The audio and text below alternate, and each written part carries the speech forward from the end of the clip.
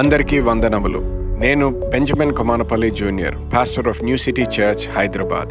నేను మిమ్మల్ని new city church పాడ్కాస్ట్కి ఆహ్వానిస్తున్నాను. ఈ పాడ్కాస్ట్లో న్యూ సిటీ చర్చ్లో బోధించబడిన వర్తమానాలు వినగలుగుతారు.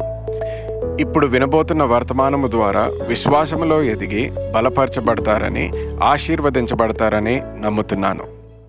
All right. Are you ready for the word? దేవుని వాక్యం కొరకు సిద్ధంగా ఉన్నారండి? All right, New City family, you know what to do. Stand to your feet. New city సంఘంకు తెలుసు, అందరం లేచి నిలబడదాం. All right. For those of you who are here for the first time or you may not understand what's happening, that's okay. You'll understand very soon. చూడండి, మొదటిసారిగా వచ్చిన వారికి ఎందుకు ఇలాగ నిల్చున్నారని మీకు అర్థం కాకపోవచ్చు, కానీ వాక్యంలో ముందుకు వెళ్తున్నప్పుడు మీకును అర్థమవుతుంది. Are you happy? అందరూ Come on, stand to your feet with your Bibles in your hands. అందరూ లేచి నిలబడి మీ బైబిల్ గ్రంథాలని చేతిలో పట్టుకొని. Is everyone happy this morning? మరి అందరూ సంతోషంగా ఉన్నారండి? Very good. All right. 1, 2, 3, go. This is my Bible. I am what it says I am. I have what it says I have, and I can do what it says I can do. Today, I will be taught the Word of God. I boldly confess. My mind is alert. My heart is receptive. I'm about to receive the incorruptible, indestructible, ever-living seed of the Word of God, and my life will never be the same again, in Jesus' name. Amen. Please have a seat. Hallelujah. దయచేసి కూర్చోనండి. Hallelujah. Hallelujah. Today I want to talk to you about a very particular subject regarding us entering into this new year as a church. మరి సంఘముగా ఈ యొక్క నూతన సంవత్సరంలోనికి మనం ప్రవేశిస్తూ ఉన్నప్పుడు ఒక ప్రత్యేకమైన అంశం గురించి నేను మాట్లాడాలని The కోరుకుంటున్నాను. number 7 has certain significance in the Bible. మరి 7వ సంఖ్యకు బైబిల్ గ్రంథంలో చక్కని గుర్తింపు ఉన్నది. And there are many aspects to that number 7 in the Bible. Bible గ్రంథంలో 7వ సంఖ్యకు అనేకమైన అంశాలు కూడా I ఉంటున్నాయి. just want to talk to you mainly about one thing today. ఈ దినము ఒక ప్రాముఖ్యమైన అంశమును గురించి నేను మాట్లాడాలని కోరుతున్నాను. God has been speaking to me particularly about two aspects, but we won't have time for two, so we will deal with one of them today. దేవుడు నాకు 2 అంశాల గురించి ఆయన మాట్లాడుతూ ప్రేరేపిస్తున్నాడు, కానీ సమయం లేనందున ఒక అంశమును గురించి ఈ దినం మనం మాట్లాడదాం. The number 7 signifies rest and provision. 7వ సంఖ్య విశ్రాంతికి సమకూర్పుకు సాదృశ్యంగా ఉంటూ ఉన్నది. Everyone say rest. Rest, provision.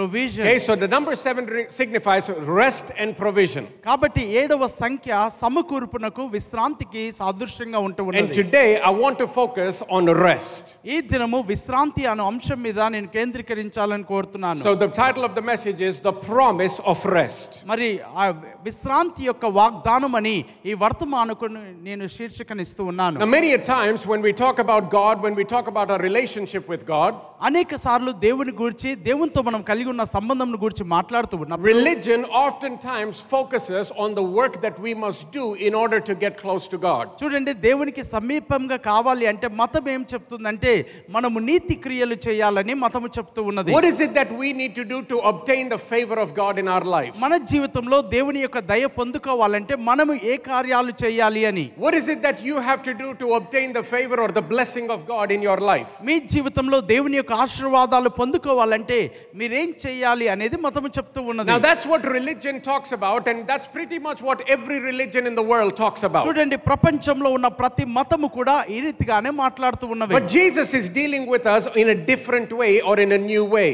కానీ ప్రభు అయిన యేసుక్రీస్తు మనతో ఒక భిన్నమైన రీతిలో, ఒక నూతనమైన మార్గంలో ఆయన మనలతో వ్యవహరిస్తూ ఉన్నాడు. I want you to open your Bibles to the book of Matthew chapter 11, please. Bible గ్రంథంలో ఉన్నవారు మత్తయి సువార్త 11వ అధ్యాయంలోనికి వెళ్దాం. And even as you're turning there, I realize that in such a large number of people here and in the second hall and those that are joining us online, there are going to be people from various backgrounds dealing with various issues of life. చూడండి, ఈ యొక్క hall నిండా ఉన్న ప్రజలు, అలాగే second హాల్లో కూడా ఉన్నటువంటి ప్రజలు, ఆన్లైన్ లో వీక్షిస్తున్న వారు, మరి వారు వ్యవహరిస్తున్నటువంటి విషయాల గురించి మాట్లాడుతున్నారు. But today as you hear the word of God, కానీ ఈ దినము మీరు వాక్యమును వింటూ ఉండగా, no matter what the situation or circumstance is, పరిస్థితులు ఏ రీతిగా ఉన్నప్పటికీ, no matter how long you've been dealing with that situation, అట్టి సమస్యల గురించి, అట్టి పరిస్థితులను ఎంతో కాలంగా నువ్వు బాధపడుతూ no ఉన్నప్పటికీ, matter what a man or a woman has told you, మరి ఆటి విషయమును గురించి స్త్రీ పురుషులు ఏ రీతిగా మీతో No పలికినప్పటికీ, matter what religion has told you, లేక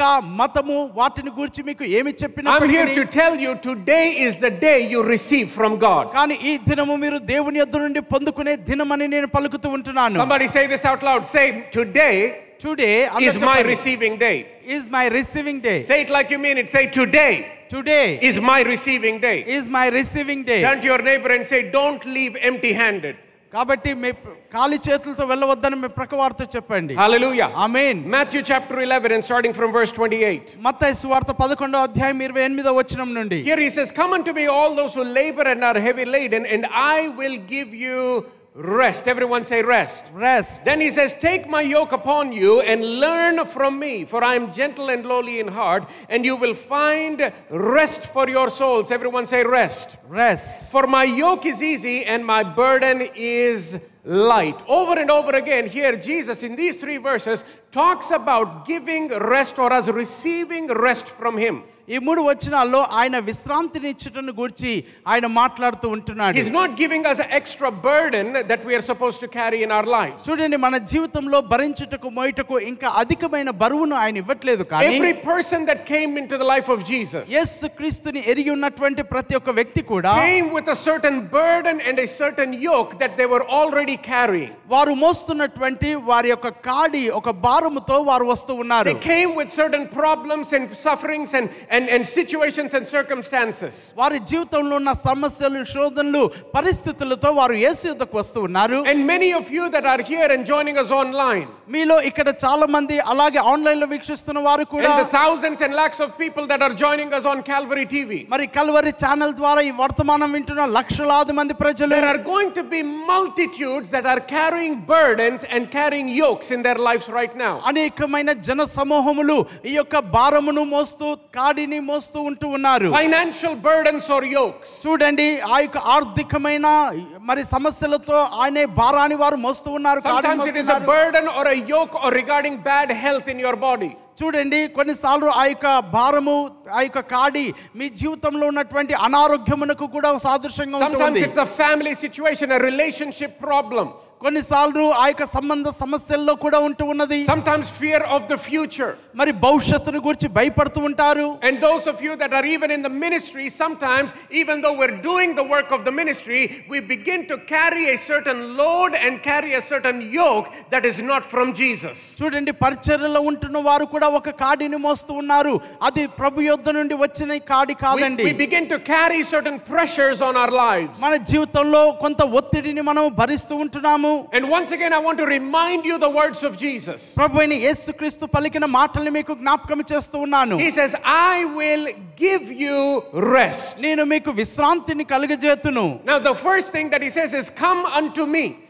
భారం మోస్తున్న వారులారా నా యొద్దకు రమ్మని If you are carrying a burden regarding your family, మరి మీ కుటుంబమును గురించి నువ్వు భారం మోస్తున్నట్లయితే, regarding your children, నీ పిల్లలను గురించి నువ్వు భారం regarding your మోస్తున్నట్లయితే, future, your career or your business, లేక నీ కుటుంబం గురించి, భవిష్యత్తును గురించి, వ్యాపారం గురించి నువ్వు భారం మోస్తున్నట్లయితే, the first thing that Jesus wants to tell you is to come to him first. ప్రభువైన యేసుక్రీస్తు మొదటిగా పలుకుతున్న మాట నా యొద్దకు రమ్మని ఆయన పిలుస్తూ ఉన్నాడు. Don't worry about what you have to do first. The first priority is to come to him.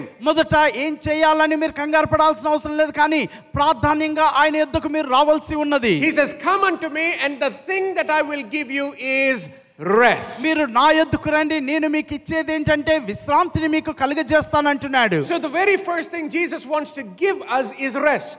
యేసుక్రీస్తు ప్రధానముగా మనకి ఏమి ఇవ్వాలనుకుంటున్నాడంటే విశ్రాంతిని ఇవ్వాలనుకుంటున్నాడు. Remember, he is not asking something from you first. He is first interested in giving you something. మొదట ఆయన మీ యొద్ద నుండి ఏమీ అడగట్లేదు, కానీ మొదట ఆయన మీకు ఇవ్వాలని ఆశపడుతూ ఉన్నాడు. Religion oftentimes is interested in getting something from you. మతము ఎల్లప్పుడూ కూడా మీ యొద్ద నుండి ఏదో ఒకటి తీసుకోవాలని అది చూస్తూ ఉన్నది. Jesus' primary purpose for coming into this world is not to take something from you, but it is to give something to you. యేసుక్రీస్తు యొక్క ప్రాథమికంగా ఏదో మీ యొద్ద నుండి తీసుకోవాలని కాదు, కానీ మీకు ఇవ్వాలని ఆయన కోరుకుంటూ ఉన్నాడు. Somebody say hallelujah. Hallelujah. Now we understand that even though this is the desire of God for every person, ప్రతి ఒక్కరి పట్ల ఇది దేవుని యొక్క కోరికని మనం గ్రహించినప్పుడు, the question is, why is it that so many people are not in a place of rest but in a place of worry, anxiety and overworking all the time? అయినను ప్రజలు ఎందుకు విశ్రాంతిలో ఉండట్లేదు? ఎల్లప్పుడూ కలవరముతో మరి ఆ బాధతో చింతతో వారు ఉంటూ ఉన్నారు. We are doing business but we are always stressed about the business that we are చూడండి, involved in. వ్యాపారమును చేస్తూ ఉన్నారు కానీ వ్యాపారమును గురించి ఎల్లప్పుడూ గందరగోళంతో చింతించుచూ ఉన్నారు. It's like we're toiling and toiling and toiling to get the results in our life. మన జీవితంలో ఫలితాలను పొందుకోవడానికి దివారాత్రులు కష్టపడుతూ శ్రమిస్తున్నట్లుగా ఉంటూ ఉన్నది. Remember, working hard is a good thing. చూడండి, కష్టపడి పని చేయడము మంచి విషయమే. But toil is not from God. కానీ శ్రమించడం అనేది అది దేవుని నుండి వచ్చినది కాదు. You must work from a place of rest. మీరు విశ్రాంతి ఉన్న స్థితిలో నుండి మీరు పని చేయాలి. Hallelujah. Hallelujah. Even when you're doing the work of the ministry, the work of the ministry, preaching, teaching, praying for people, organizing events must come from a place of rest. మీరు పరిచర్య చేస్తున్నప్పుడు కూడా, ప్రార్థిస్తున్నప్పుడు, కూటాలు ఏర్పాటు చేస్తున్నప్పుడు, ప్రజల కొరకు అనేకమైన కార్యాలు చేస్తున్నప్పుడు విశ్వాసపు స్థితి, విశ్రాంతి స్థితిలో నుండి మీరు కార్యసాధకం చేయాలి. The question may be, so pastor, if Jesus wants to give me rest, why is it that so many people are in bondage, so many people are in fear, so many people are experiencing failure in their life? Pastor గారండి, ప్రభువే గనుక విశ్రాంతి ఇవ్వాలని కోరుకుంటే ప్రజలు ఎందుకు తప్పిపోతూ ఉన్నారు, ఎందుకు కష్టపడుతూ ఉంటున్నారు? I'll very quickly give you 4 reasons. మరి మీకు ఒక 4 అంశాలని నేను మీకు I'm తెలియజేస్తాను. not going to spend too much time. If you're taking notes, take these notes very quickly. కాబట్టి నేను ఎక్కువ సమయం వర్తమానాన్ని ప్రసంగించను, కానీ మీరు త్వరగా ఆ యొక్క నోట్స్ తీసుకొనండి. The first reason is ignorance. మరి మొదటిగా ఎరుగక ఉండుట, లేక తెలియక మీరు బాధపడుతూ ఉంటారు. Hosea 4:6 says, my people are destroyed for a lack of knowledge. హోషేయ గ్రంథం 4:6 అంటాడు, నా ప్రజలు జ్ఞానము లేక నశించిపోవచ్చున్నారు. So if you do not carry a certain knowledge in your life, కాబట్టి మీ జీవితంలో కొంత సమాచారము, జ్ఞానమును మీరు కలిగి if ఉండకపోతే, you do not carry the knowledge that comes from God, దేవుని యొద్ద నుండి వస్తున్నటువంటి ఆ యొక్క జ్ఞానము, సమాచారమును మీరు ఎరుగక ఉంటే, then you will not experience the life that God came to give you. దేవుడు మీకు ఏ జీవమైతే ఇచ్చుటకు వచ్చి ఉన్నాడో అట్టి జీవమును మీరు అనుభవించలేరు. The second reason రెండవ కారణము is a lack of discernment in life. మరి మీలో జీవితంలో వివేచన లేకపోవడము. Sometimes we get involved in religious activity, మత సంబంధమైన కార్యాలు చేయటంలో విరామం లేకుండా ఉంటాం. but we don't even discern when the answer shows up in our life. మన జీవితంలో ఆ సమస్యకు పరిష్కారం వచ్చినప్పుడు వాటిని వివేచించుటకు మనము గమనించము. In the book of Acts chapter 12, we see a story where Peter is imprisoned. చూడండి, అపొస్తలుల కార్యం 12వ అధ్యాయంలో పేతురు చెరసాల్లో ఉన్న సంగతి మనం చూస్తూ ఉంటున్నాం. And the church body there fervently begins to pray that he's released from the prison. చూడండి, ఆ సంఘమంతా కూడా పేతురు చెరసాల్లో నుండి విడుదల కావాలని వారు ప్రార్థిస్తూ ఉన్నారు. And then later in the chapter, in about verse 13 or so, we see that God delivers Peter from the jail is supernaturally by the work of an angel. చూడండి, అతీతముగా దేవుడు ఒక దూత సహాయం ద్వారా పేతురుని చెరసాల్లో నుండి ఆయన విడిపించినట్లుగా మనం చూస్తూ ఉంటున్నాం. And he comes to their door, he starts knocking on their door. చూడండి, పేతురు వచ్చి ఆ యొక్క గృహమున యొక్క తలుపును తడుతూ ఉన్నాడు. And yet the people that are praying do not discern that it is truly Peter who's standing outside. ఆ యొక్క పేతురు కొరకు ప్రార్థిస్తున్న వారు నిజముగా పేతురు వచ్చి ఆ యొక్క ద్వారం యొద్ద ఉండి తలుపు తట్టుచున్నాడని వివేచించరు. Sometimes you're praying about certain things. చూడండి, కొన్నిసార్లు కొన్ని విషయాల కొరకు మీరు ప్రార్థనలు You're చేస్తున్నారు. asking God for certain things. కొన్ని విషయాల కొరకు ప్రభుని మీరు అడుగుతూ ఉన్నారు. And God has brought the answer into your life. దేవుడు ఆ యొక్క సమస్యకు పరిష్కారాన్ని మీకు తెచ్చినప్పుడు, It may be through a message.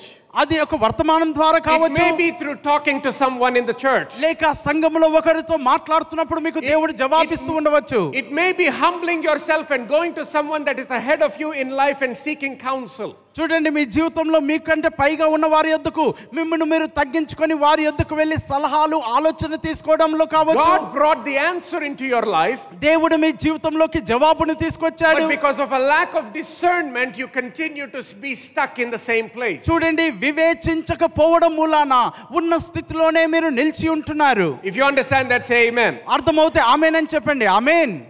All right, number 3 మూడవదిగా is neglect. మరి నిర్లక్ష్యము The చేయడము. third reason is neglect. మూడవది నిర్లక్ష్యము చేయడము. Hebrews chapter 2 and verse 3 says, how shall we escape if we neglect so great a salvation? మరి ఆ యొక్క హెబ్రీయులకు రాసిన పత్రికలు చూస్తున్నాం, ఇంత గొప్ప రక్షణను నిర్లక్ష్యం చేయటం ఎలాగని చూస్తూ ఉంటున్నాం. Many people in the world today are suffering because they neglect the gift of salvation in their life. ఈ దినము చాలా మంది కూడా ఆ యొక్క రక్షణ వరమును నిర్లక్ష్యం చేయటం ద్వారా వారు బాధపడుతూ ఉంటున్నారు. It is not that God has not given. God has given the gift of salvation, but they neglect the gift of salvation and therefore they're still in a place of suffering. చూడండి, దేవుడు రక్షణ ఇవ్వలేదని కాదు, దేవుడు రక్షణ ఇచ్చాడు, కానీ దానిని వారు నిర్లక్ష్యం చేసినందున భయంకరమైన స్థితిలో వారు బాధపడుతూ ఉన్నారు. And finally, number 4 నాలుగవదిగా is because of demonic attack. మరి ఆ యొక్క సాతానుడు వేసే దాడులను గూర్చి John 10:10 says the devil comes to steal, kill and destroy. యోహాను సువార్త 10:10 దొంగతనమును హత్యయు నాశనం చేయుటకు వచ్చునని చెప్తూ That ఉన్నాడు. means there is a demonic satanic attack from the realm of the spirit in a person's life. మరి ఒక వ్యక్తి జీవితంలో ఆత్మీయ ప్రపంచంలో నుండి సాతానుడు దాడి చేస్తూ ఉన్నాడు. 1 Peter chapter 5 and verse 8. పేతురు రాసిన మొదటి పత్రిక He says, 5:8. Be so, 1 Peter chapter 5 and verse 8 says, be sober, be vigilant, because your adversary, the devil, walks around like a roaring lion, seeking whom he may devour. నిబ్బరమైన బుద్ధి గలవారై మెలకుగా ఉండుడి, మీ విరోధి అయిన అపవాది సాతాను గర్జించు సింహం వలె ఎవరిని మృంగుదునా అని వెదుకుచూ తిరుగుచున్నాడు. So there is an aspect and a possibility of a spiritual attack or a demonic attack that can be experienced by an individual. చూడండి, ఒక వ్యక్తి జీవితంలో ఆత్మీయమైన దాడి, సాతానుడు దాడి చేయడాన్ని చూస్తూ ఉంటున్నాం. So these are 4 reasons why, even though God wants you to experience his best, even though God wants you to live in his rest, many people do not experience that because of these 4 reasons. చూడండి, దేవుడు విశ్రాంతిని ఇచ్చినప్పటికీ, మీరు విశ్రాంతిని అనుభవించాలన్నప్పటికీ చాలా మంది ఈ 4 కారణాలని బట్టి వారు విశ్రాంతిని ఆనందించలేకపోతూ ఉన్నారు. Now, 3 aspects of biblical rest. మరి బైబిల్ అనుసారంగా బైబిల్లో విశ్రాంతిని గురించి 3 అంశాలని చూస్తూ ఉంటున్నాం. What do we mean by rest? విశ్రాంతి అంటే మనం ఏమర్థం Are we చేసుకుంటున్నాం? just talking about sleeping in the bed all day long?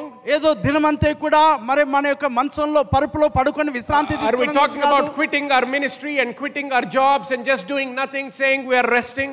ఏదో మరి ఉద్యోగాలను విడిచిపెట్టి పరిచర్యను విడిచిపెట్టి ఏ పని చేయకుండా ఇంట్లో ఖాళీ కూర్చొని విశ్రాంతి తీసుకుంటున్నామని చెప్పి దాని గురించి మాట్లాడడం లేదు. Everybody say no.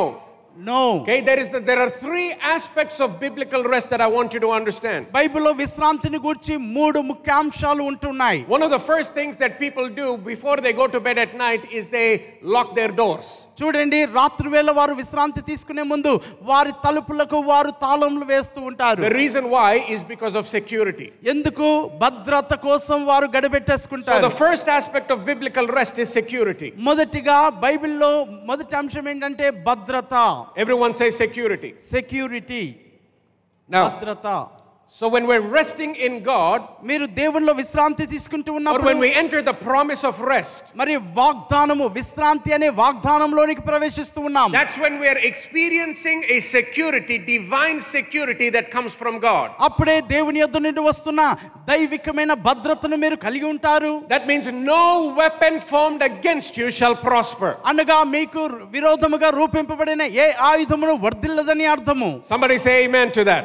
ఆమేన్ అని I'll say చెప్పండి. that again. No weapon formed against you shall prosper. Amen. Hallelujah. Amen. That means no matter what the enemy can do.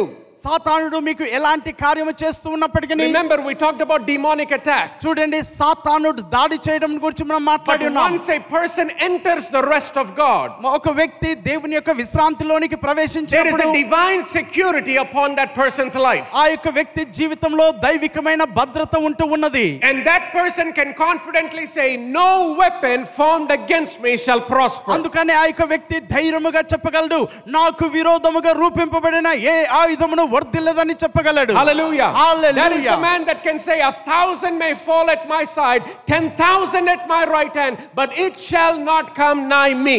చూడండి, నా ఎడమ వైపు 1000 మంది పడినను, నా కుడి వైపు 10,000 మంది కూలినను, ఏ అపాయము నా యొద్దకు రాదు అని ధైర్యముగా చెప్పగలడు. Hallelujah. Hallelujah. The second aspect of biblical rest is dominion. మరి బైబిల్లో రెండో అంశం ఏంటంటే ఏలుబడి, అధికారమును కలిగి ఉండుట. Having dominion. మరి అధికారమును కలిగి ఉండుట.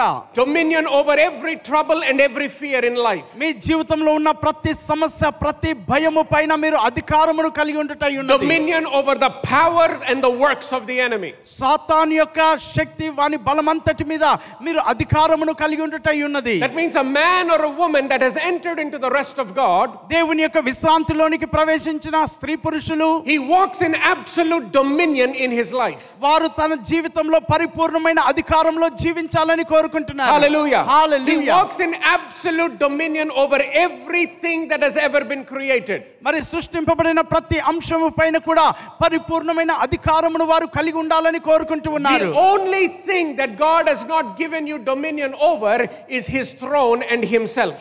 చూడండి, దేవుడు మీకు వేటి మీద అధికారం ఇవ్వలేదంటే దేవునికి పైగా మీకు అధికారం ఇవ్వలేదు, దేవుని సింహాసనం పైగా మీకు అధికారం ఇవ్వలేదు. Everything else in the created order is under the dominion of man. ఈ సృష్టి క్రమంలో ఉన్న ప్రతి దాని మీద కూడా మానవునికి దేవుడు అధికారమును ఇచ్చి ఉన్నాడు. I want you to understand this loud and clear. ఈ యొక్క మాటను చాలా స్పష్టముగా మీరు అర్థం చేసుకోవాలి. You are not just a mere man or a mere woman today.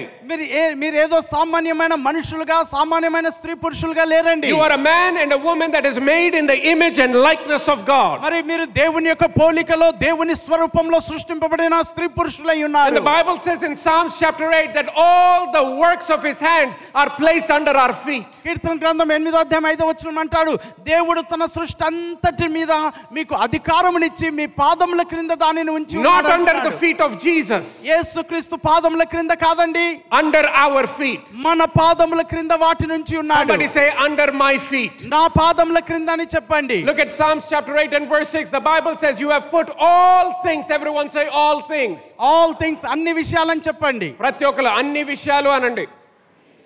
ఎన్ని విషయాలు? గట్టిగా ఎన్ని విషయాలు? How many things? Come on, I said how many things? All things are placed under whose feet?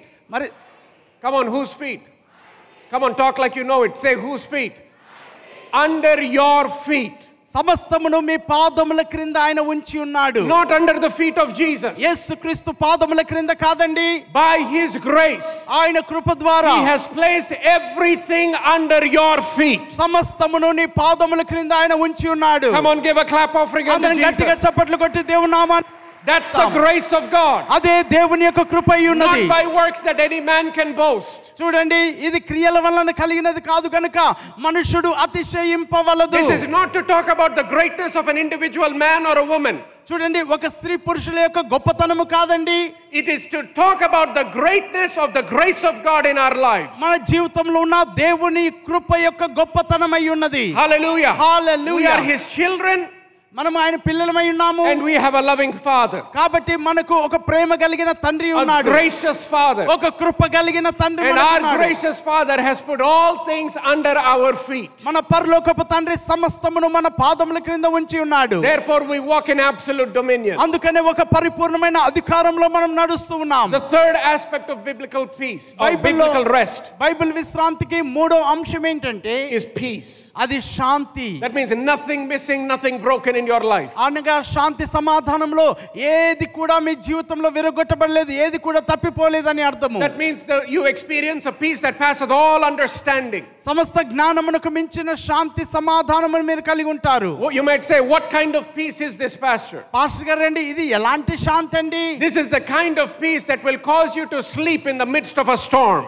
చూడండి, భయంకరమైన తుఫాను రేగినప్పుడు కూడా ఆ తుఫాను మధ్యలో మరి శాంతికరమైన విశ్రాంతి మీకు కలుగుతూ ఉన్నది. This is the kind of peace that you can only find in Jesus Christ. ప్రభువైన యేసుక్రీస్తు నందు మాత్రమే ఇట్టి శాంతిని మీరు కనుగొనగలరు. Before he went back to heaven, he said, my peace I leave with you, I give unto you. ప్రభువైన యేసుక్రీస్తు పరలోకమునకు ఆరోహణమై వెళ్ళక మునుపు నా శాంతినే మీకు ఇచ్చుచున్నాను అంటున్నాడు. He said, not as the world gives do I give you my peace. చూడండి, ఈ లోకం ఇచ్చు శాంతిని నేను మీకు ఇవ్వట్లేదు, కానీ నా శాంతినే మీకు అనుగ్రహిస్తున్నాను అంటున్నాడు. Hallelujah. Hallelujah. So once again, the three aspects of biblical rest. చూడండి, బైబిల్ విశ్రాంతిలో మూడు అంశాలు మీరు అర్థం చేసుకోవాలి. Number one, security. మొదటిది భద్రత. Number two, రెండవది dominion, అధికారము, number 3 మూడవది is peace. మరి శాంతి అయి ఉన్నది. Now you see Jesus walking in this divine rest that came from his Father. మరి తండ్రి అయిన దేవుని నుండి వచ్చినటువంటి ఆ యొక్క పరిపూర్ణమైనటువంటి దైవికమైన విశ్రాంతిలో యేసుక్రీస్తు విశ్రమిస్తూ ఉన్నాడు. Jesus never had an issue with the attacks of the enemy. సాతాను యొక్క దాడి అనే సమస్యతో యేసుక్రీస్తుకు ఎల్లనడు భయము అశాంతి లేదండి. He walked in divine security. ఎందుకనగా ఒక దైవికమైన భద్రతలో యేసుక్రీస్తు నడిచి ఉన్నాడు. When people tried to throw him off a cliff, no man could touch him. చూడండి, ఆ పర్వతంపై నుండి యేసుక్రీస్తుని మరి కిందికి పడద్రోయాలన్నప్పుడు ఏ మనిషి కూడా ఆయనని తాకలేకపోయాడు. The Pharisees and Sadducees could not touch him. చూడండి, శాస్త్రులు పరిసయ్యులు కూడా ఆయనని తాకలేకపోయినారు. Even the demonic realm could not touch him. ఓ దయ్యపు ప్రపంచము కూడా ఆయనని తాకలేకపోయినది. Say this out loud. Say, no devil in hell మరి పాతాళ లోకంలో ఉన్న ఏ can దయ్యము touch కూడా my life. నా జీవితాన్ని తాకలేదు. Say it in English. Say, no devil in hell can touch my life. Touch my life. I am secure. I am secure in God. In God. In Jesus' name. In Jesus' name. Hallelujah. Hallelujah. No, even when the storm came, he was completely secure. ఆ యొక్క సముద్రం పైన భయంకరమైన తుఫాను వచ్చినప్పుడు కూడా యేసుక్రీస్తు పరిపూర్ణమైన భద్రతలో ఉన్నాడు. He walked in absolute dominion. ఆయన పరిపూర్ణమైన అధికారంలో ఆయన నడిచి ఉన్నాడు. When there was lack, మరి ఆ యొక్క లేమి కలిగినప్పుడు he multiplied the food and the thousands were able to eat. చూడండి, ఆ కొంత ఆహారాన్ని ఆయన అభివృద్ధి పరిచినప్పుడు వేలాది మంది ఆ భోజనం చేయగలిగారు. When there was a boat, he took the boat and he went on the boat. చూడండి, ఆ యొక్క పడవ సముద్ర ప్రయాణం చేయాలన్నప్పుడు ఓడ ఉన్నప్పుడు ఓడను తీసుకొని ఆయన పడవ ప్రయాణం చేశాడు. But when there was no boat, he just began to walk on water because he had dominion over the water. మరి ఆ పడవ అందుబాటులో లేనప్పుడు ఆయన సముద్రం మీద అధికారం కలిగి ఉన్నాడు కనుక నీటి పైన ఆయన నడవగలిగాడు. When the waves and the wind began to increase, he spoke to it and exercised dominion over the waves and the wind.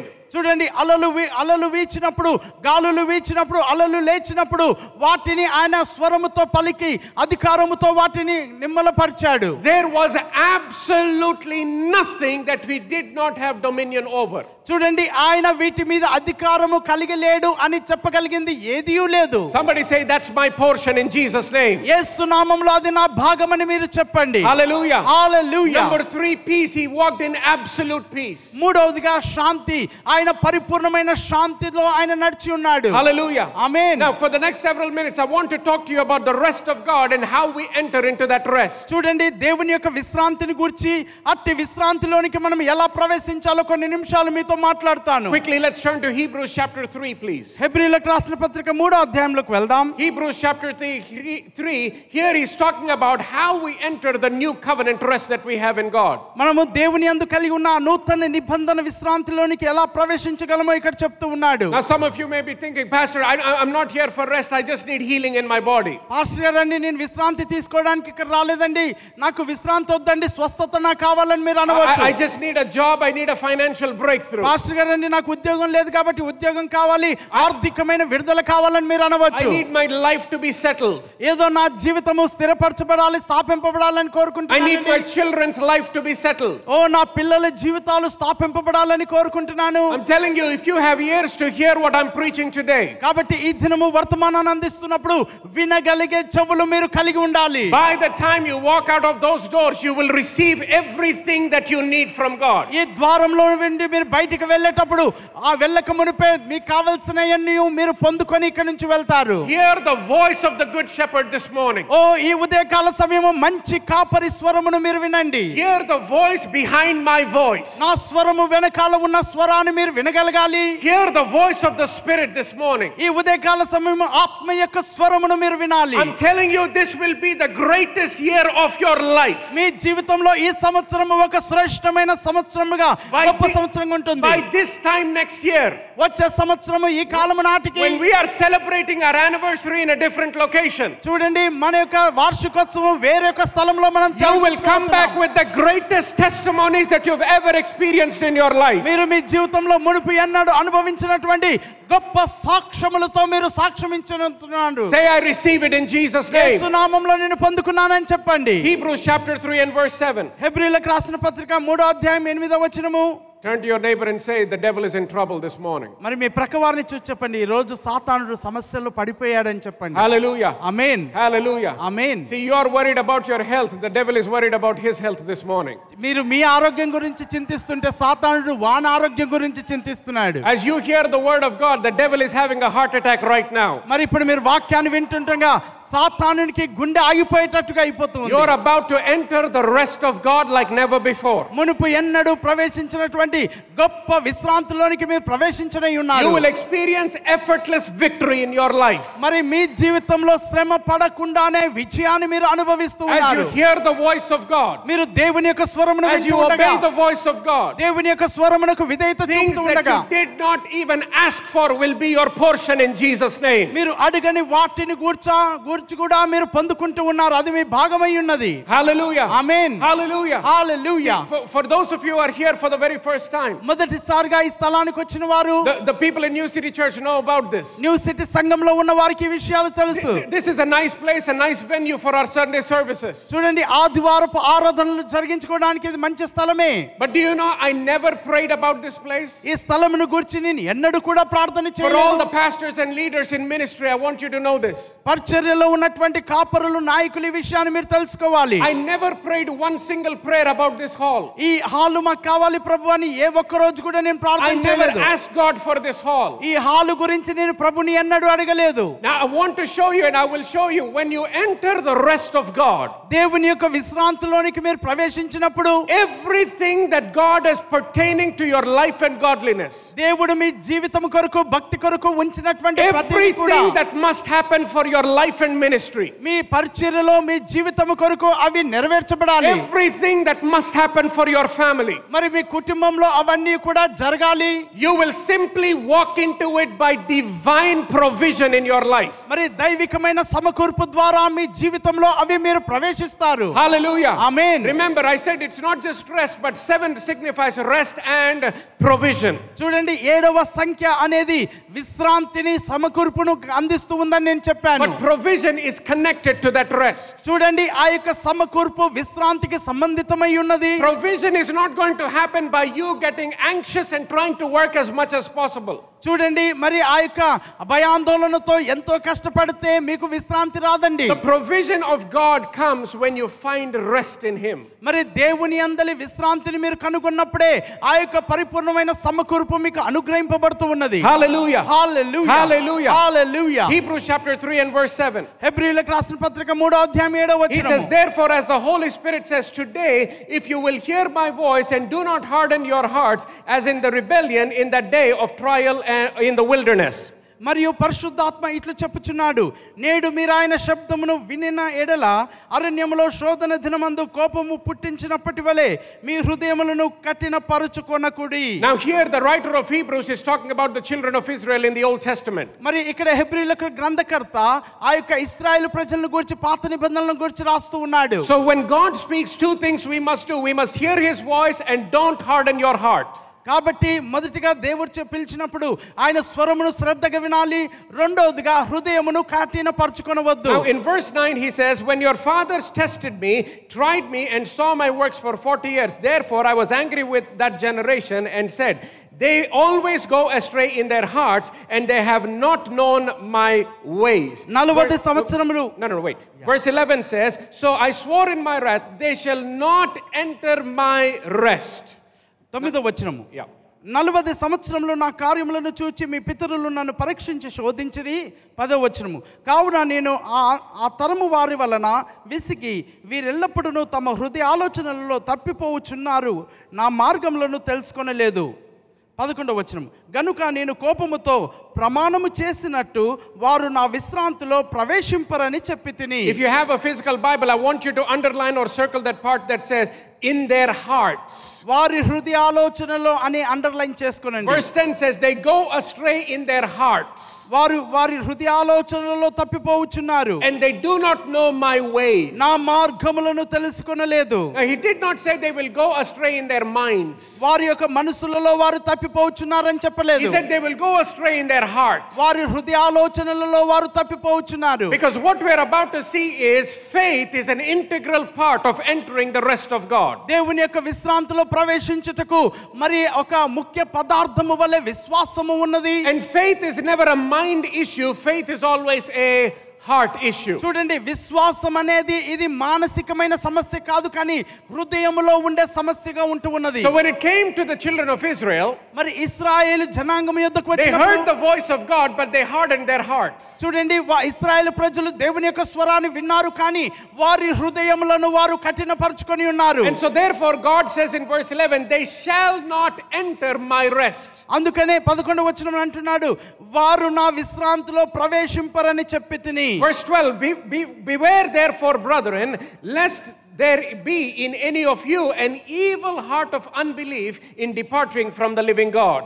సహోదరులారా, జీవము కలిగిన దేవుని విడిచిపోవునట్టి విశ్వాసము లేని దుష్ట హృదయము మీలో ఎవని యందైనను ఒకవేళ ఉండునేమో అని జాగ్రత్తగా చూచుకొనుడి. So look at what he says. He calls that heart an evil heart of unbelief. చూడండి, విశ్వాసము లేని దుష్ట హృదయము అని మన హృదయాన్ని పిలుస్తున్నాడు. And because of the evil heart of unbelief, God says they will not enter my rest. విశ్వాసము లేని దుష్ట హృదయము గలవారు గనుక వారు నా విశ్రాంతిలో ప్రవేశింపరని They తెలియజేస్తున్నాడు. will not enter the land that I have promised to them. నేను వారికి వాగ్దానము చేసినటువంటి ఆ యొక్క దేశంలోనికి వారు ప్రవేశింపరని చెప్తూ ఉన్నాడు. Go down to later you can read all the other verses, but go down to verse 19 please. మరి ఈ వచనాలన్నీ మీరు తర్వాత చదవండి.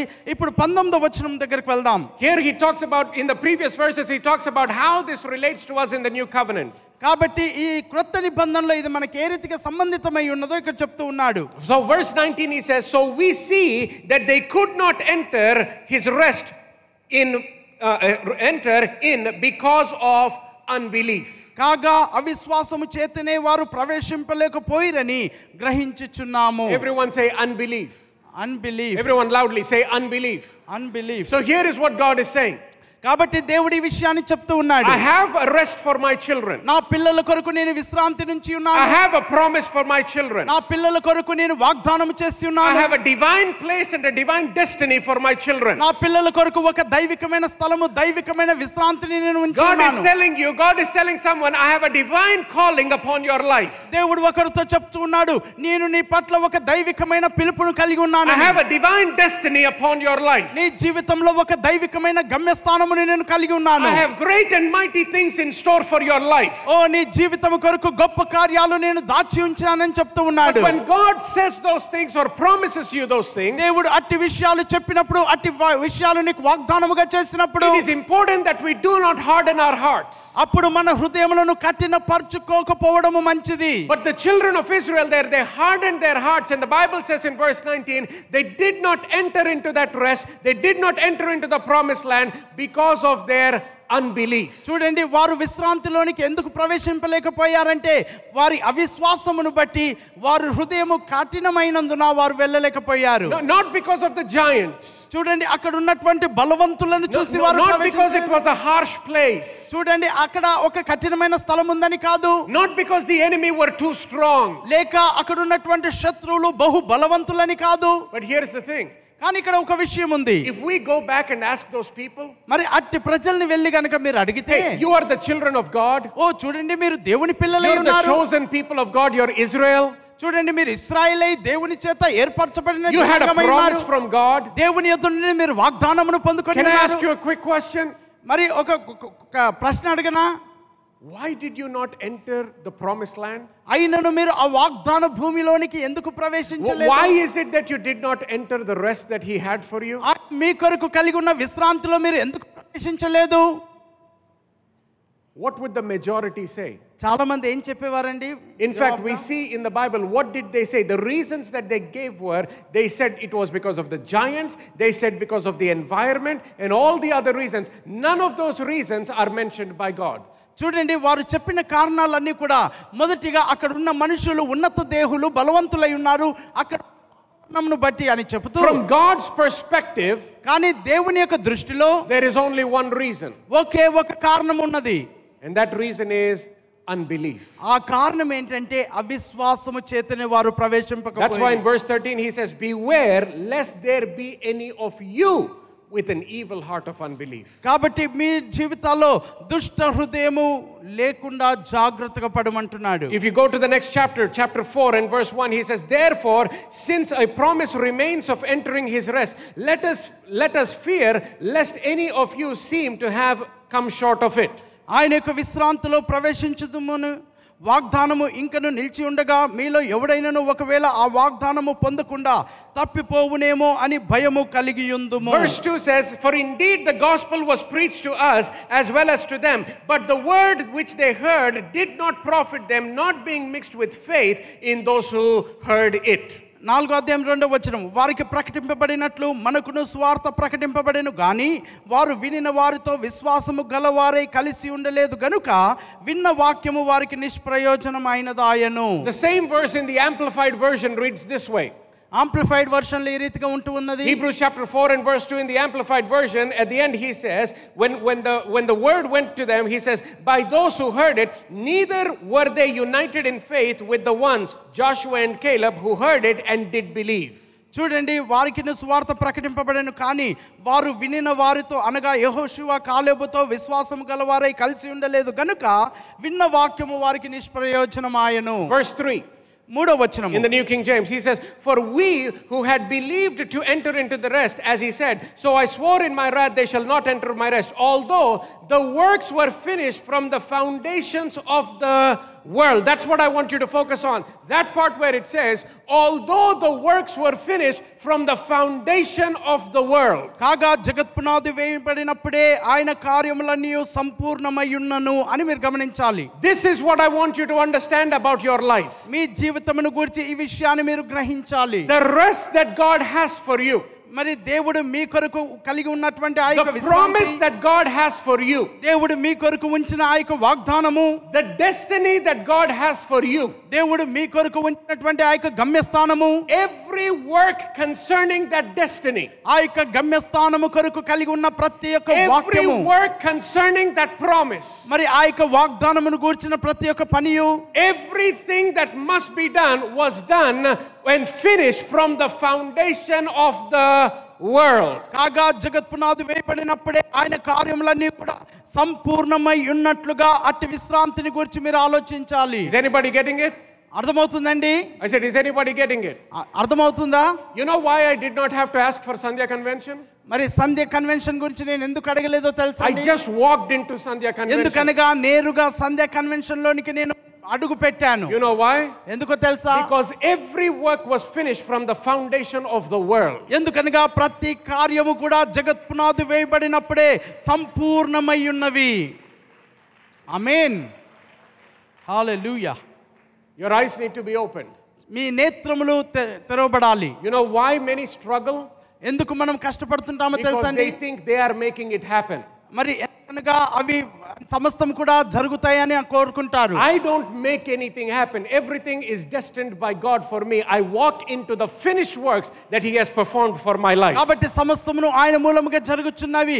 ఆయన నా కొరకు దాచించిన విషయాల్లో నేను విశ్వాసముతో ప్రవేశిస్తూ ఉంటున్నాను. Are you understanding that? అర్థమవుతుందండి? Now everything that you need for your life, కాబట్టి నీ జీవితం కొరకు నీకు కావాల్సిన ప్రతిదీ everything కూడా, that you need for your family, మరి నీ కుటుంబం కొరకు కావాల్సిన ప్రతిదీ everything కూడా, you need for your ministry, మీ పరిచర్యకు కావాల్సిన ప్రతిదీ కూడా, for your business, your career and your future, మీ వ్యాపారమును గూర్చి మీ భవిష్యత్తును గూర్చి కావాల్సిన ప్రతిదీ.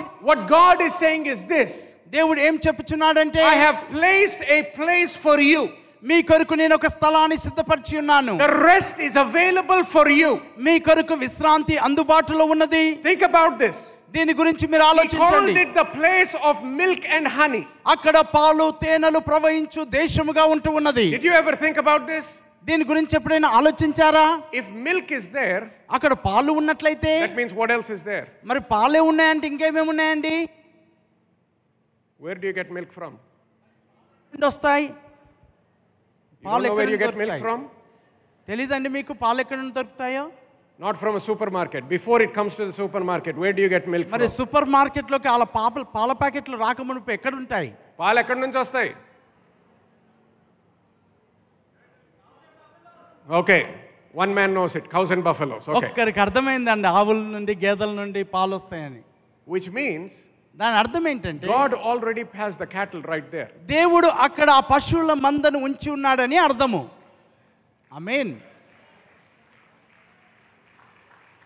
He did not tell you to produce the milk. మరి ఆయన వారితో చెప్పలేదు మీరు పాలను ఉత్పత్తి చేయండి అని. This is the rest of God. ఇదే దేవుని యొక్క విశ్రాంతి అయి ఉన్నది. That's why when you're doing ministry, when you're doing business, whatever it is, ఏది చేస్తున్నప్పటికీ గుర్తుపెట్టుకోండి, దేవుడు పిలిచిన దేవుని స్వరము మీరు వినగలిగితే, if you can hear the voice of God, దేవుని యొక్క ప్రణాళిక మీరు అర్థం చేసుకోగలిగితే, if you can know the destiny and the plan that God has for you, the promised land contains everything that you need. Hallelujah. He did not show an empty land and say, now you figure out where you will get the buffaloes and cows. He says it's a land flowing with milk. That means there is an abundance readily available. If there is honey, that means there are bees. That means all the environment that is needed for that production is already readily available. Are you understanding that? See, it's the same mind of God. He does not change. When he created Adam and Eve, what did they have to do? They simply had to enter his rest. Everything needed was already provided for them. Are you understanding that? In the same way, the same God of Adam, the same God of Abraham, the same God of the nation of Israel is the same God Jehovah for you and for me today. He is El Shaddai, the all-sufficient one. He is El Shaddai, the God that is more than enough for you. Anything that you need in your life, He is more than enough. Hallelujah. So from God's perspective, all He needed for them to do is believe and walk by faith. They did not have to fight. They simply had to obey. Hallelujah. Hallelujah. How did Joshua take care of Jericho? He did not fight with a sword, but he heard the voice and he did not harden his heart. He did not say, God, maybe they fight battles like that in heaven, but here you need a sword. మరి ఒకరితో ఒకరు యుద్ధం చేయాలి అని ఆయన అక్కడ చెప్పలేదు. The only thing that Joshua did was he believed in the voice of God. కానీ యెహోషువ చేసిందల్లా దేవుని యొక్క స్వరమునకు ఆయన విధేయతను చూపి ఉన్నాడు. Without ever lifting a sword, Joshua took care of Jericho. ఓ ఖడ్గమును తీయకుండానే వారు యెరికో పట్టణాన్ని కూల్చివేశారు. I'm telling you, somebody is walking into that kind of grace today. ఓ చూడండి, అట్టి కృపలో మీరును ఒకరు ప్రవేశించనే ఉన్నారు. You will not do what other people do. మరి ఇతరులు ఏదైతే చేస్తున్నారో అది మీరు చేయాల్సిన అవసరం లేదు. But at the same time you will get what other people cannot get. కానీ ఇతరులు పొందుకోలేనిది మీరు పొందుకోగలరని మీరు నమ్మాలి. You will get more than other people get. ఇతరులు పొందుకునే దానికంటే అధికముగా మీరు పొందుకుంటారు. Because you walk into the rest that comes from God. ఎందుకనగా దేవుని యొద్ద నుండి అనుగ్రహింపబడుతున్న అట్టి విశ్రాంతిలోనికి మీరు ప్రవేశిస్తూ ఉన్నారు. Come on, give a clap offering unto Jesus if you believe that. అందరూ ప్రభువైన యేసుక్రీస్తుకి చప్పట్లు కొట్టి మీరు నమ్మినట్లయితే ఆయనను మహిమపరచండి. Work before the foundations of the earth were laid. ఓ జగత్ పునాదులు వేయబడక మునుపే ఆయన అట్టి కార్యమును సంపూర్ణము చేసి ఉన్నాడు. Hallelujah. Hallelujah. Jump down to verse 9 very quickly. త్వరగా 9వ వచనంకి వద్దాం. Now here he says, Hebrews chapter 4 and verse 9, here he says, there remains therefore a rest for the people of God. కాబట్టి దేవుని ప్రజలకు విశ్రాంతి నిలిచి ఉన్నది. Everyone say this, there remains a rest for me. నా కొరకు విశ్రాంతి ఉన్నదని మీరు చెప్పండి. Say it like you mean it. Say there remains a rest for me. There remains a rest for me. So here he says there remains a rest for God. Verse 10, for he who entered into his rest, he has himself also ceased from his works as God did from his. కాబట్టి దేవుని ప్రజలకు విశ్రాంతి నిలిచి ఉన్నది. ఎందుకనగా దేవుడు తన కార్యములను ముగించి విశ్రమించిన ప్రకారము ఆయన యొక్క విశ్రాంతిలో ప్రవేశించిన వాడు కూడా తన కార్యములను ముగించి విశ్రమించును. So he says we enter into the rest the way God entered into his rest at creation. కాబట్టి ఆయన సృష్టిలో ఏ రీతిగా అయితే ఆయన యొక్క విశ్రాంతిలోనికి ప్రవేశించి ఉన్నాడో మనము కూడా తన కార్యములు ముగించి విశ్రమిస్తూ ఉన్నాము. God did not enter rest because he was tired. He entered rest because the work was completed. చూడండి, దేవుడు విశ్రాంతిలోనికి ప్రవేశించి ఉన్నది ఏదో అలసిపోయినందుకు కాదు, కానీ ఆయన పూనుకొనిన పనిని ముగించిన తర్వాత విశ్రాంతిలోనికి వెళ్ళాడు. Now, Do you remember what we read few verses ago? మరి కొన్ని వచనాల ముందు ఏం చదివామో గుర్తుందండి? That all the works were finished when? Before the foundations of the earth. కార్యములన్నీ కూడా ఎప్పుడు సంపూర్ణమై ఉన్నవి? జగత్ పునాదులు వేయక మునిపే. ఆమేన్. Are you understanding that? అర్థమవుతుందండి? Which means దాని అర్థం ఏంటంటే the way God entered the rest at creation, we are supposed to enter the same kind of rest because the work has been completed. చూడండి, దేవుడు తన కార్యములను ముగించి విశ్రమించిన ప్రకారము మనము కూడా ఆయన యొక్క విశ్రాంతిలోనికి ప్రవేశించాలి. Hallelujah. Amen. Verse 11 says, "Let us therefore be diligent to enter that rest, lest anyone fall according to the example of disobedience."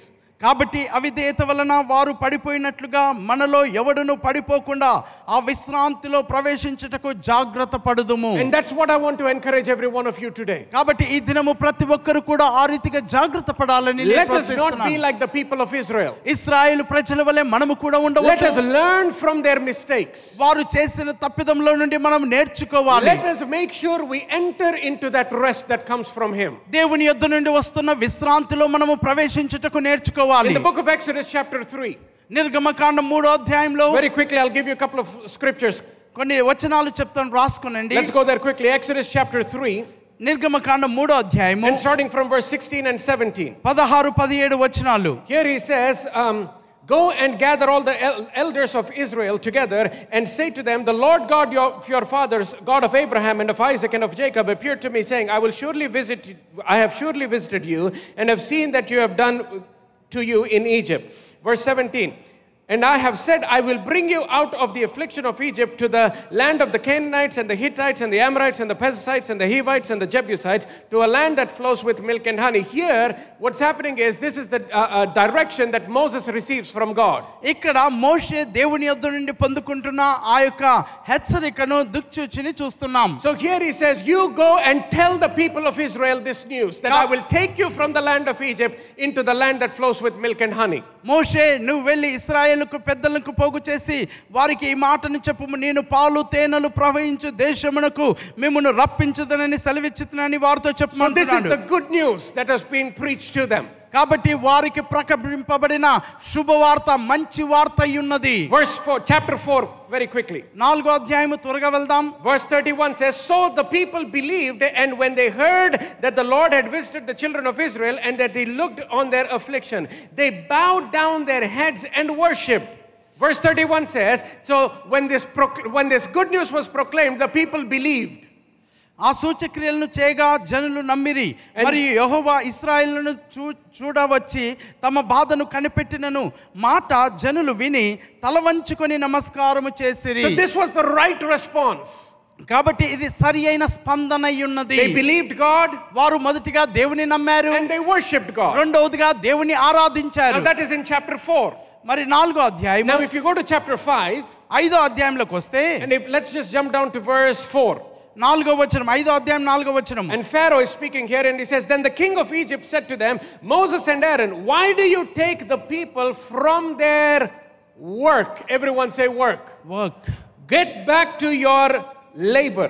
Verse 5 says, "And Pharaoh said, look, the people of the land are many now, and you make them rest from their labor." అందుకు ఐగుప్తు రాజు మోషే అహరోనును, ఈ జనులు తమ పనులు చేయకుండా మీరేలా ఆపుచున్నారు? మీ బరువులు మోయుటకు పండెనెను. మరియు ఫరో, ఇదిగో ఈ జనము ఇప్పుడు విస్తరించి ఉన్నది, వారు తమ బరువులను విడిచి తీరికగా నుండునట్లు మీరు చేయుచున్నారని వారితో అనెను. Put verse 4 on the screen for me, please. 4వ వచనం చూడండి. Look at what he says here. అక్కడ ఏమంటున్నారో చూడండి. Pharaoh is speaking to Moses. ఫరో మోషేతో మాట్లాడుతున్నాడు. He says, "Why do you take the people from their," loudly, "from their," వారు తమ పనులు చేయకుండా మీరేలా ఆపుచున్నారు అంటున్నాడు. and then he says, "Get back to your labor." మీ బరువులు మోయుటకు పొండెనెను. The next verse, verse 5. 5వ వచనము. Then he says, now look at the people of the land are many now, and you make them rest from their labor. ఇదిగో ఈ జనము ఇప్పుడు విస్తరించి ఉన్నది, వారు తమ బరువులను విడిచి తీరికగా నుండునట్లు మీరు చేయుచున్నారని వారితో అనెను. So here is what Moses is doing. ఇక్కడ మోషే ఏం చేస్తూ ఉన్నాడు? I've seen the people work and labor. మరి ప్రజలు అక్కడ శ్రమించి పని చేయడము, బరువులు ఎత్తడం అక్కడ చూస్తూ ఉన్నారు. And the only thing that they've got from their work and labor is their livelihood. చూడండి, వారు ఎందుకు ఆ బరువులు మోస్తూ పని చేస్తున్నారు అంటే వారి బ్రతుకు తెరువు కోసం వాళ్ళు చేస్తున్నారు. Somebody get this today. I'm telling you, your life will never be the same.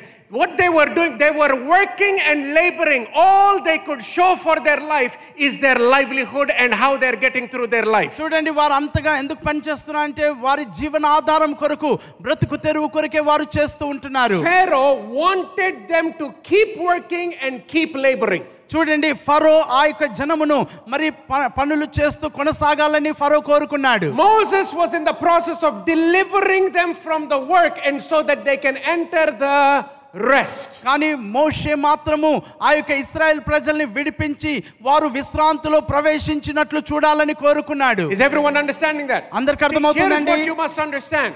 కాబట్టి ఇట్టి విషయాన్ని మీరు అర్థం చేసుకోవాలి. In the Old Testament, Moses is a type and shadow of Jesus in the New Testament. చూడండి, క్రొత్త నిబంధనలో ఉన్న యేసుక్రీస్తుకు పాత నిబంధనలో ఉన్న మోషే సాదృశ్యంగా ఉంటూ ఉన్నాడు. The people of the law, the religious people, were laboring and working. మత సంబంధమైనటువంటి ప్రజలు పాత నిబంధనలో వారు పని చేస్తూ ఉన్నట్లుగా ఉన్నారు. And that's why Jesus says, come unto me all those who are heavy burdened and I will give you rest. అందుకని ప్రభువైన యేసుక్రీస్తు అంటున్నాడు, ప్రయాసపడి భారం మోసుకొచ్చున్న సమస్త జనులారా నా యొద్దకు రండి, నేను మీకు విశ్రాంతిని కలుగజేస్తానని అంటున్నాడు. Chapter 5 and verse 9. మరి 5వ అధ్యాయం 9వ వచనం చూడండి. Here he says, let more work be laid on them that they may labor in it, and let them not regard false words. So Pharaoh wants to add more labor, add more work to their life. 5వ అధ్యాయం 19వ వచనంలో ఫరో అనుకుంటున్నాడు, ఇంకా భారము వారికి మోపాలి అని వారు కోరుకుంటున్నారు. Verse 19 in chapter 5. మరి 5వ అధ్యాయం 19వ వచనంలో చూస్తే, and they said to them, let the Lord look on you and judge, because you have made us aberrant in the sight of Pharaoh and in the sight of his servants, to put a sword in their hands to kill us. Now this is what the children of Israel are saying to Moses and Aaron right now. చూడండి, ఇశ్రాయేలు ప్రజలు మోషే అహరోనులతో ఈ మాటలు చెప్పుచున్నారు. See, in chapter 3 the Bible says they believed. మరి 3వ అధ్యాయంలో వారు నమ్మారు, విశ్వసించారు, they worshipped, వారు ఆరాధించారు. but by the time we come to chapter 5, కానీ 5వ అధ్యాయం 5వ వచనంకి వచ్చేసరికి they ఏమంటున్నారు? completely changed directions. మరి వారి దిశ మార్చుకుంటున్నారు. Are you understanding that? అర్థమవుతుందండి? Go with me to Numbers chapter 13. సంఖ్యాకాండము 13వ అధ్యాయము. Just note this down. Numbers chapter 13 verse 26 through 33. మరి సంఖ్యాకాండం 13వ అధ్యాయము 26వ వచనం నుండి 33వ వచనం వరకు. Now they're on the border of entering the promised land. ఇప్పుడు వారు వాగ్దాన భూమిలో ప్రవేశించడానికి హద్దులలో ఉన్నారు. In spite of everything that they're complaining and everything that they said in the land of Egypt. చూడండి, ఐగుప్తు దేశంలో వారు ఫిర్యాదు చేస్తూ ఉన్నప్పటికీ God by his grace and compassion still brings them out of the land of Egypt. దేవుడు తన కృప దయ దాక్షిణ్యముతో ఇశ్రాయేలుని ఐగుప్తు బానిసత్వం నుండి వాగ్దాన భూమి వైపు వారిని తీసుకొచ్చాడు. But listen, కానీ జాగ్రత్తగా వినండి. the grace and the compassion of God will bring you out of Egypt, but it will not take you into the promised land. దేవుని యొక్క కృప కటాక్షము ఐగుప్తు బానిసత్వం నుండి మిమ్మల్ని బయటికి తెస్తుంది, కానీ వాగ్దాన భూమిలోనికి తీసుకువెళ్ళలేదు. The grace and the compassion of God brings you out of Egypt, but it will be courage and faith that will take you into the promised land. దేవుని యొక్క కృప కనికరము మిమ్మల్ని ఐగుప్తు నుండి బయటికి తీసుకువచ్చి ఉన్నది, కానీ మీలో దేవుని యందలి ఉన్న ధైర్యము మిమ్మల్ని వాగ్దాన భూమిలోనికి చేరుస్తూ ఉన్నది. This is the reason why many Christians are out of Egypt and yet not into the promised land. అందుకనే అనేక మంది క్రైస్తవులు ఐగుప్తు నుండి బయటికి వచ్చారు, కానీ వాగ్దాన భూమిని చేరుకోలేదు. They have come out by the grace of God. దేవుని యొక్క కృప ద్వారా వారు బయటికి వస్తూ ఉన్నారు. But they are stuck in the wilderness because they still refuse to believe in him. వారు ఇంకను దేవుని యందు నమ్మిక ఉంచుటకు తృణీకరించినందున ఇంకను అరణ్యములోనే వారు నిలిచిపోయి ఉన్నారు. In Numbers chapter 13 from 26 through 33 we see the evil report and the good report that is brought back to them. చూడండి వారు మంచి సమాచారము చెడు సమాచారము వారికి వినిపింపబడి ఉన్నది. When the people come back, the 10 spies give an evil report. చూడండి 10 మంది వేగురు వారు వచ్చి ఆ యొక్క చెడ్డ సమాచారమును ప్రజలకు తెలియజేస్తూ ఉన్నారు. They say we look like grasshoppers in their sight and in our sights. చూడండి వారి దృష్టికి మా దృష్టికి మేము మిడతల వలె కనబడుతూ ఉన్నామంటున్నారు. They say it is a land that flows with milk and honey, but we cannot possess the land. అవునండి, మరి మీరు చెప్పినట్లే అది పాలు తేనెలు ప్రవహించే దేశమే, కానీ మనము దానిని స్వాధీనపరచుకోలేము, ప్రవేశించలేము అంటున్నారు. In verse 30 he says, then Caleb quietened the people before Moses and said, let us go up at once and take possession, for we are well able to overcome it. Verse 31, but the men who had gone up with him said, we are not able to go up against the people, for they are stronger than we. కాలేబు మోషే ఎదుట జనులను నిమ్మలపరిచి మనము నిశ్చయముగా వెళ్ళుదుము, దానిని స్వాధీనపరచుకొందుము, దాన్ని జయించుటకు మన శక్తి చాలుననెను.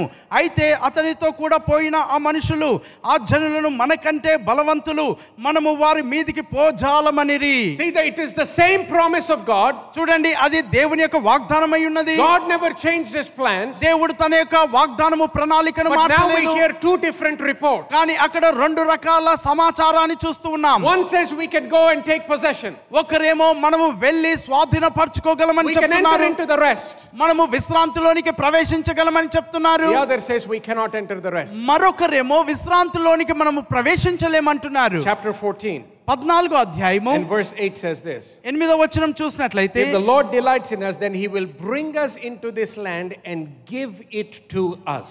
యెహోవా మన యందు ఆనందించిన ఎడల ఆ దేశములో మనల్ని చేర్చి దానిని మనకిచ్చును, అది పాలు తేనెలు ప్రవహించు దేశము. Everyone say give it to us. Give it to us. This is not something that we are working for. This is something that we receive from God. చూడండి ఇది పొందుకొనుటకు మీరు ఏదో కష్టపడాలని కాదు, కష్టపడుతున్నది కాదు, కానీ ఇది కేవలము దేవుని నుండి మీరు పొందుకొనున్నది అయి ఉన్నది. Are you understanding that? అర్థమవుతుందా? This is something that we receive from him.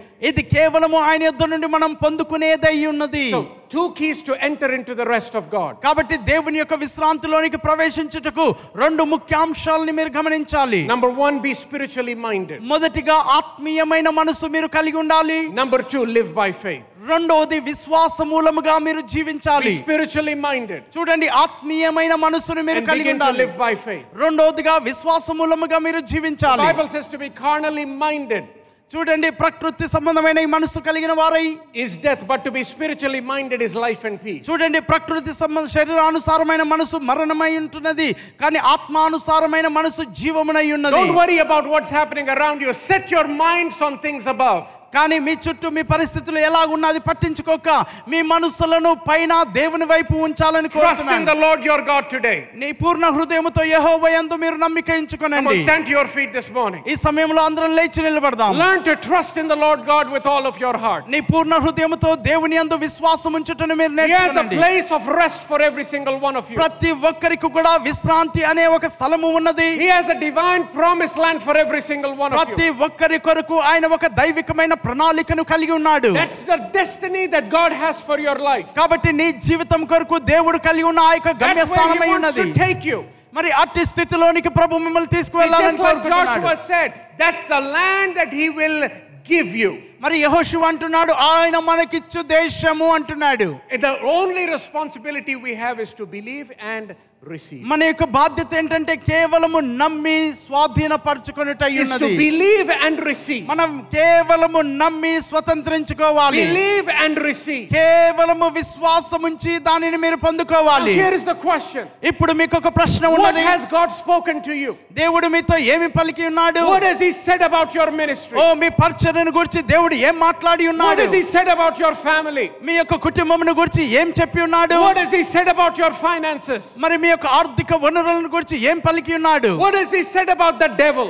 ఆయన సాతానుని గురించి ఏం చెప్పి ఉన్నాడు? So many people are worried about the devil. అనేక మంది సాతానుని గురించి వారు చింతిస్తూ ఉన్నారు. Listen, it is not your job to worry about the devil. సాతానుని గురించి మీరు చింతించుట అది మీ పని కాదండి. It's the devil's job to worry about you. మిమ్మల్ని గురించి చింతించి భయపడే పని I said సాతానునికై it is ఉన్నది. the devil's job to worry about you. నిన్ను గురించి చింతించుట సాతానుని యొక్క పని అయి ఉన్నది. You're not supposed to be thinking about what the enemy is doing oh for you. సాతానుడు నీ జీవితంలో ఏం చేస్తాడో అనే భయాందోళనను కావద్దు.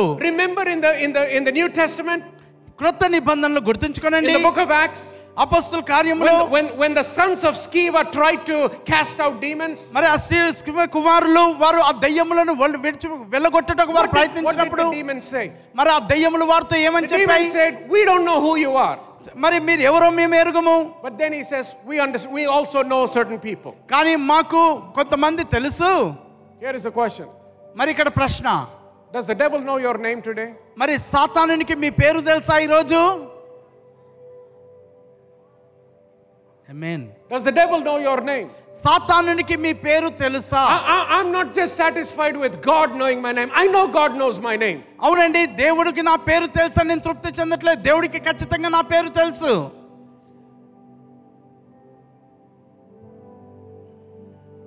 దేవుడికి నీ అందరి పేర్లు తెలుసు, కానీ దాంతో సంతోషపడిపోవద్దు.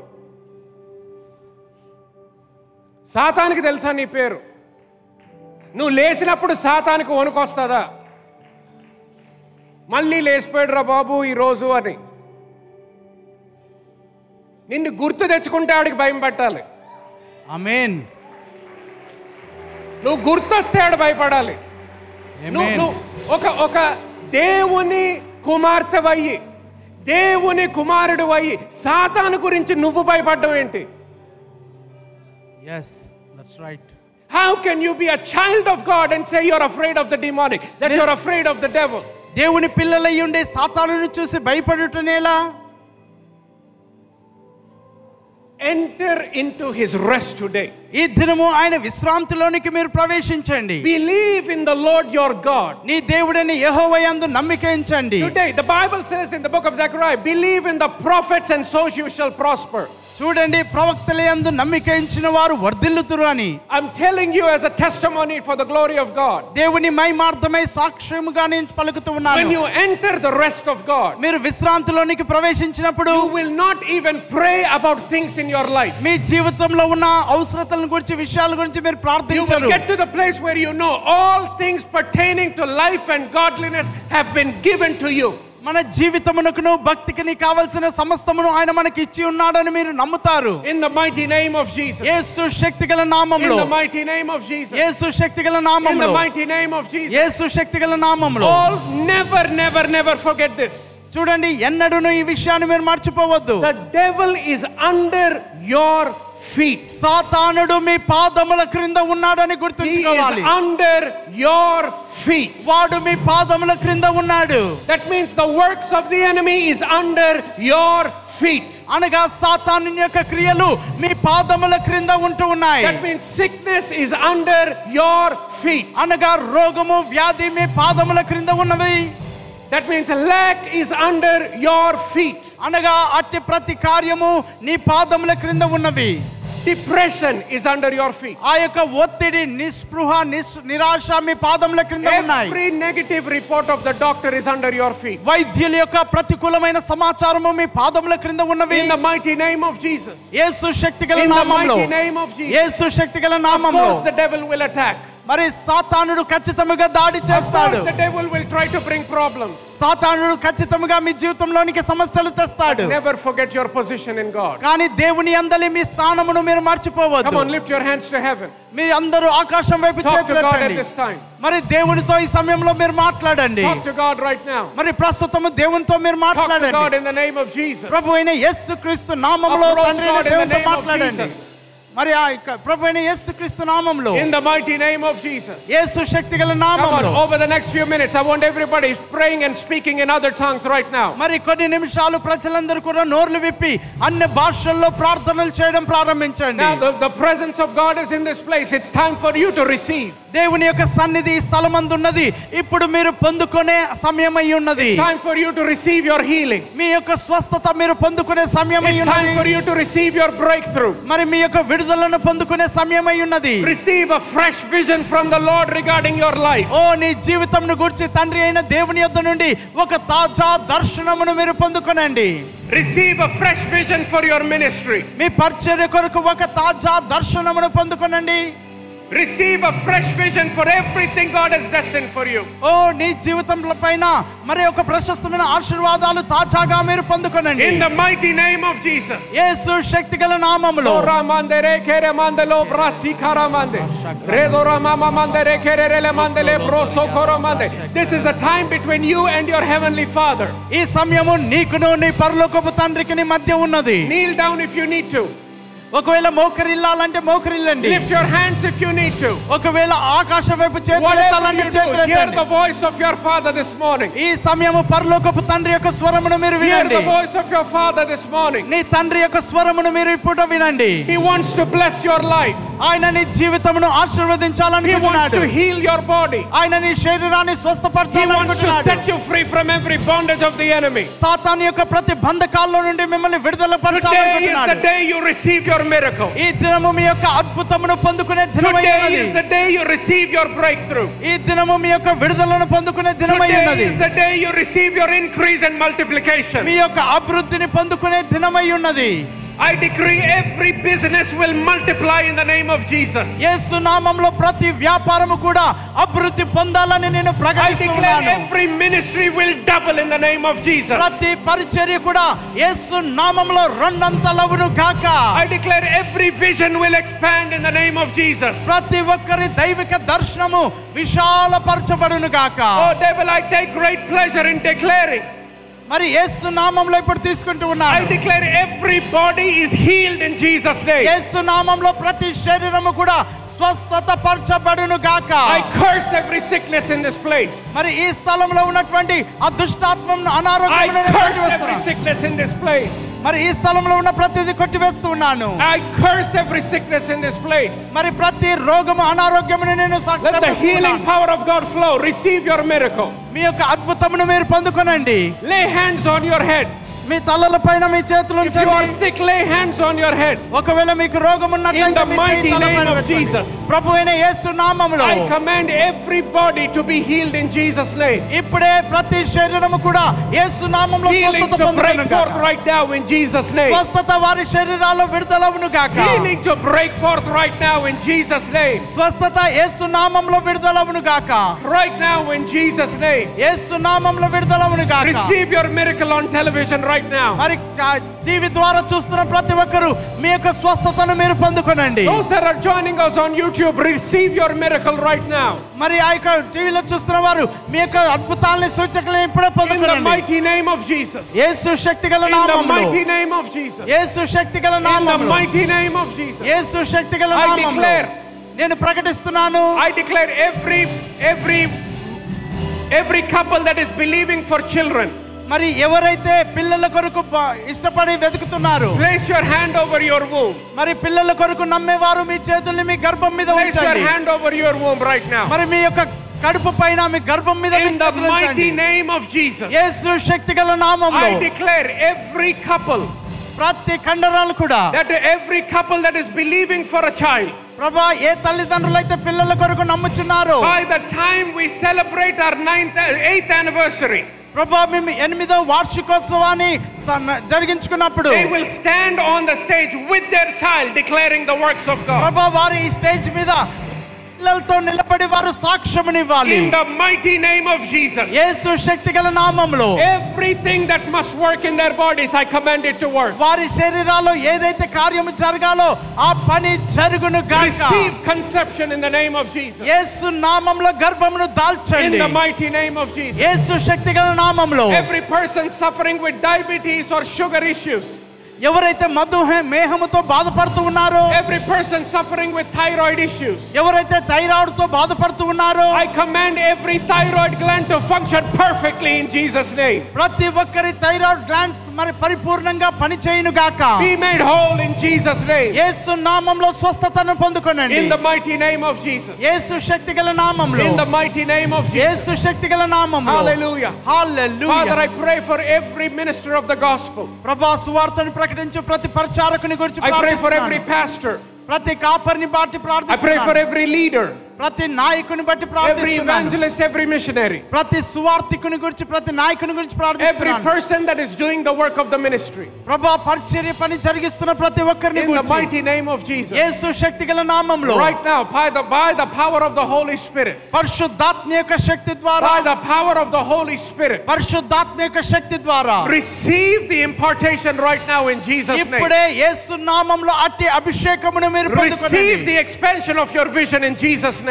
యేసు నామములో మీ యొక్క దర్శనం యొక్క నెరవేర్పును మీరు Receive a పొందుకోండి. fresh vision in Jesus' name. యేసు నామములో తాజా దర్శనమును మీరు I పొందుకోండి. declare your ministries will expand in every direction. ప్రతి కోణంలో కూడా ప్రతి దిక్కున మీ పరిచర్య I అభివృద్ధి అవును declare గాక. expansion on every direction. ప్రతి దిశలో మీ యొక్క పరిచర్య అభివృద్ధి అవును గాక. Father, for every young man or young woman that is wanting to be married, ప్రభువా ఎవరైతే యవన బిడ్డలు వివాహాల కొరకు చూస్తున్నారు, I declare ప్రభువా నేను ప్రకటిస్తున్నాను, that the right people will come into their life. నైనా సరి అయిన వ్యక్తులు వారి జీవితంలోనికి వచ్చుదురు గాక. Lord, in the mighty name of Jesus, యేసు శక్తిగల నామములో over the next few months, ప్రభువా మరో కొన్ని నెలల్లో I declare they will get married in Jesus' name. యేసు నామములో వారు వివాహాలు జరుగును గాక. Quickly in Jesus' name. యేసు శక్తిగల నామములో No more delays. ఇక ఎంత మాత్రం ఆలస్యం No more ఉండవద్దు. denials. ఇంకెంత మాత్రం In తృణీకరణ Jesus' ఉండదు. mighty name. యేసు శక్తిగల నామములో Father, I pray for careers and businesses. ప్రభువా నేను ఈ స్థలాన్ని గురించి ప్రార్థిస్తున్నాను. I declare your grace. ప్రభువా నీ కృపను ప్రకటిస్తున్నాను. Increase them ప్రభువా వారిని బలపరచండి, Multiply them. వారిని అభివృద్ధి for పరచండి. your glory and for your honor. ప్రభువా నీ మహిమ ఘనత కొరకు వారిని అభివృద్ధి పరచండి. In Jesus' mighty name. యేసు శక్తిగల నామములో Bless ప్రార్థన. every family, Lord. ప్రభువా ప్రతి కుటుంబాన్ని ఆశీర్వదించండి. Bless every married couple. ప్రభువా వివాహితులైన ప్రతి జంటను May కూడా they grow in their unity and oneness. ప్రభువా వారు ఐక్యతతో ఏకత్వం ఏక మనస్సుతో ముందుకెళ్ళినట్లు I సాయం curse చేయండి. the spirit of division in marriages. ప్రభువా ఆ యొక్క వివాహాల్లో విభజన తెస్తున్న ఆ యొక్క శాపగ్రస్త ఆత్మను కొట్టివేస్తూ ఉన్నాను. In the mighty name of Jesus. Yesu శక్తిగల I నామములో declare oneness. ప్రభువా ఏక మనస్సును I declare దయచేయండి, unity. ఐక్యత దయచేయండి. I declare the grace of the Lord upon your life. ప్రభువా వారి జీవితాల్లో నీ యొక్క కృపను దయచేయండి. In Jesus' mighty name. యేసు శక్తిగల నామములో In Jesus' ప్రార్థిస్తున్నాను. mighty name. యేసు శక్తిగల నామములో Amen. ప్రార్థించి వేడుకుంటున్నాము Amen. తండ్రి. Hallelujah. Amen. Come on, give a clap offering unto Jesus. అందరూ గట్టిగా చప్పట్లు కొట్టి దేవుని నామాన్ని మహిమపరచండి. Come on. If you Amen. received something today, give a clap offering unto Jesus. ఈ దినము దేవుని యొద్ద నుండి మీరు పొందుకున్నట్లయితే గట్టిగా చప్పట్లు కొట్టి దేవుని నామాన్ని మహిమపరచండి. హల్లెలూయా, Hallelujah. Hallelujah, Hallelujah. Hallelujah, Hallelujah. Amen. Amen. Hallelujah. Hallelujah. Telling you, the devil is in trouble in your life. చూడండి మీ జీవితాన్ని చూసి మీ జీవితంలో ఇప్పుడు సాతానుడు సమస్యల్లో పడిపోయాడు. It's time to enter the rest of the Lord. ఇప్పుడు మీరు దేవుని విశ్రాంతిలో ప్రవేశించే సమయం ఇది. Effortless victory in your మరి life. ఎలాంటి శ్రమ పొందకుండానే విజయాన్ని మీరు సాధిస్తున్నారు. In Jesus' mighty name. యేసు శక్తిగల నామములో. ఈ రోజు మీరు విన్న వాక్యము ద్వారా ఆశీర్వదించబడ్డారని నేను నమ్ముతున్నాను. ఆశీర్వదించబడినట్లయితే తప్పకుండా సబ్స్క్రైబ్ చేసుకోండి మరియు మీ కుటుంబము మరియు స్నేహితులతో షేర్ చేయండి. మీరు ఈ పరిచర్య ద్వారా ఆశీర్వదించబడి పాలిభాగస్తులు అవ్వాలని కోరుకుంటుంటే గమనించగలరు. మరిన్ని వివరాల కోసము మా వెబ్సైట్ www.newcity.in ని సంప్రదించండి. God bless you.